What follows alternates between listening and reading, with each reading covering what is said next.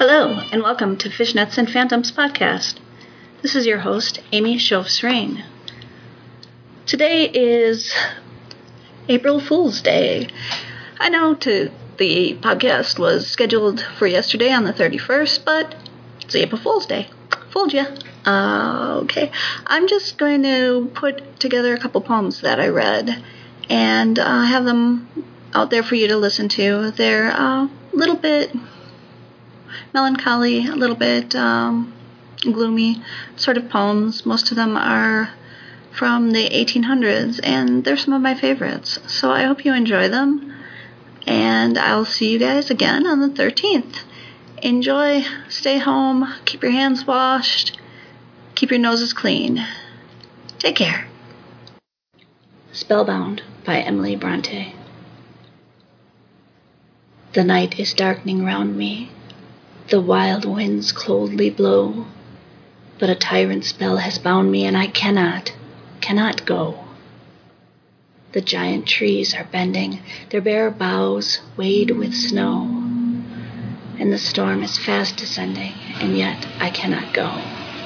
Clouds beyond clouds above me, wastes beyond wastes below, but nothing drear can move me. I will not, I cannot go.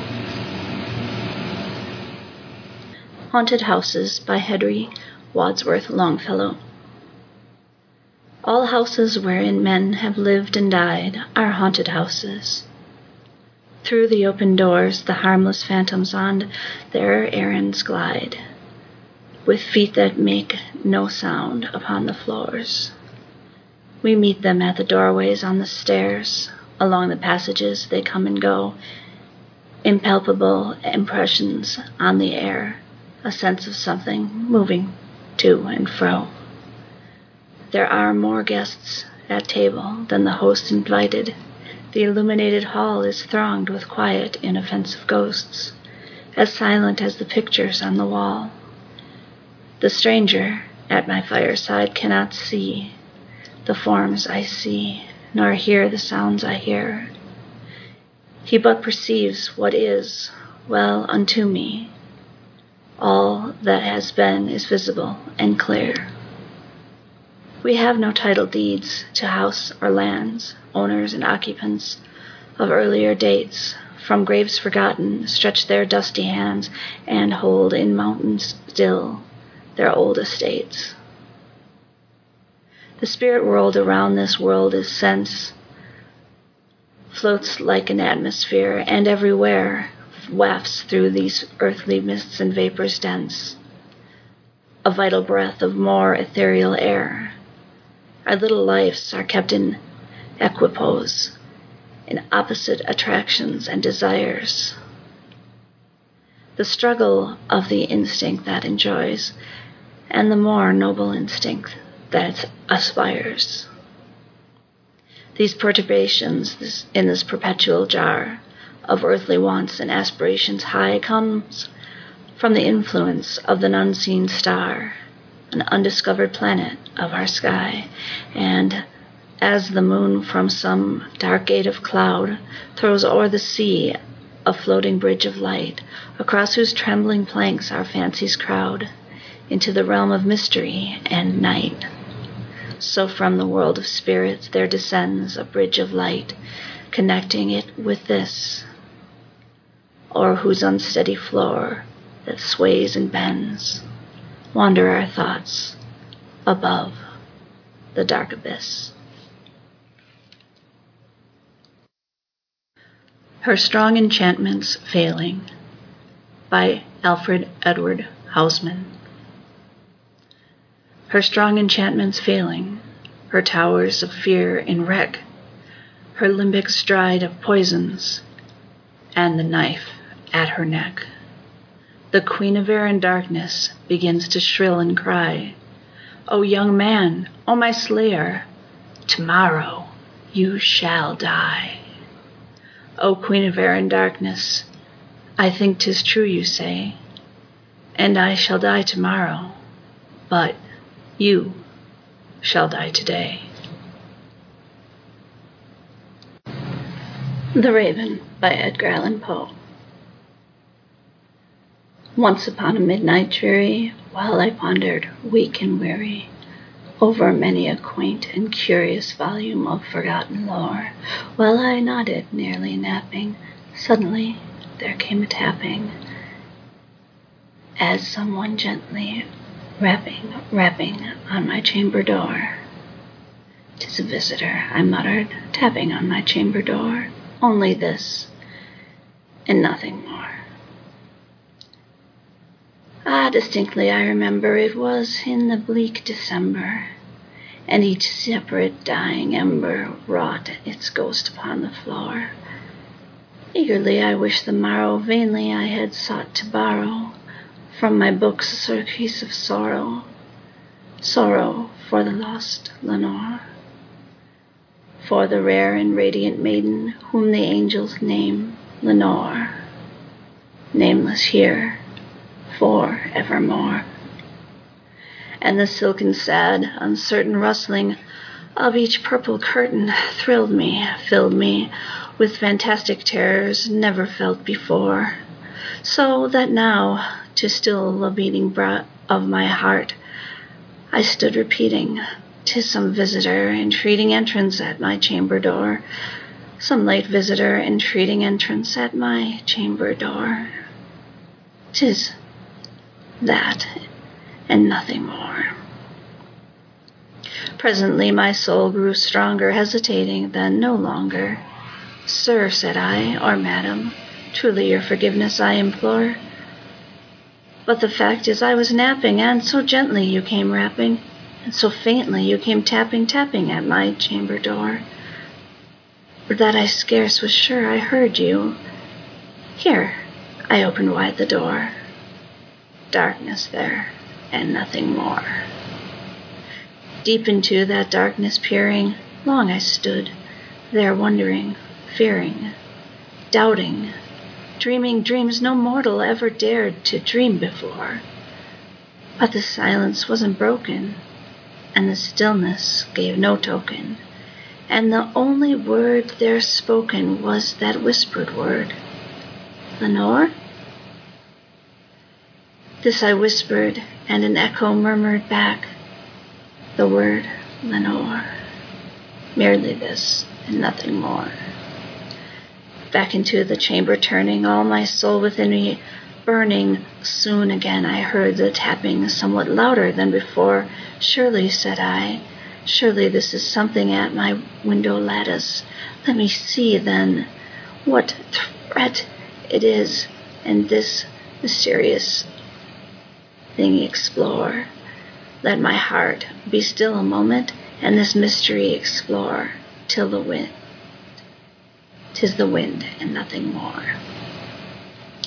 Open here I flung the shutter, then, when with many a flirt and flutter there stepped a stately raven of the saintly days of yore. Not the least subsistence made he, not the minute stop or stayed he, but with mine of lord or lady perched upon my chamber door, perched upon a bust of Pallas just above my chamber door, perched and sat, and nothing more. Then this ebony bird beguiling my sad fancy into smiling, by the craven stern decorum of the countenance it wore. "Though thy chest be shorn, shaven, thou," I said, "art sure no craven, ghastly grim and ancient raven, wandering from the nightly shore. Tell me what thy lordly name is on the night's Plutonian shore." Quoth the raven, "Nevermore." Much I marveled this ungainly fowl to hear discourse so plainly, though its answer little meaning, little relevancy bore. For we cannot help agreeing that no living human being ever yet was blessed with seeing bird above his chamber door, bird or beast upon the sculptured bust above this chamber door, with such a name as Nevermore. But the raven sitting lonely on the placid bust spoke only that one word, as if his soul is in that one word he did output. Nothing farther than he uttered, not a feather than he fluttered, till I scarcely more than muttered, "Other friends have flown before, on the morrow, he believed me, as my hopes have flown before." Then the bird said, "Nevermore." Startled at the stillness broken by reply so aptly spoken, "Doubtless," said I, "what it utters is only stock and store, caught from some unhappy master, whom unmerciful disaster followed fast and followed faster, till his songs and burden bore, till the dirges of his hope that melancholy burden bore, of never, nevermore." But the raven still beguiling all my fancy into smiling, straight I wheeled a cushioned seat in front of the bird and distant door. Then upon that velvet sinking I betook myself to linking fancy upon fancy, into thinking what this ominous bird of yore, what this grim, ungainly, ghastly, gaunt and ominous bird of yore meant by creaking "Nevermore." This I sat engaging in guessing, but no syllable expressing to the fowl whose fiery eyes now burned into my bosom's core. This and more I sat divining, with my head at ease reclining on the cushion's velvet lining that lamplight gloated o'er, but whose velvet violet lining, with the lamplight glowing over, she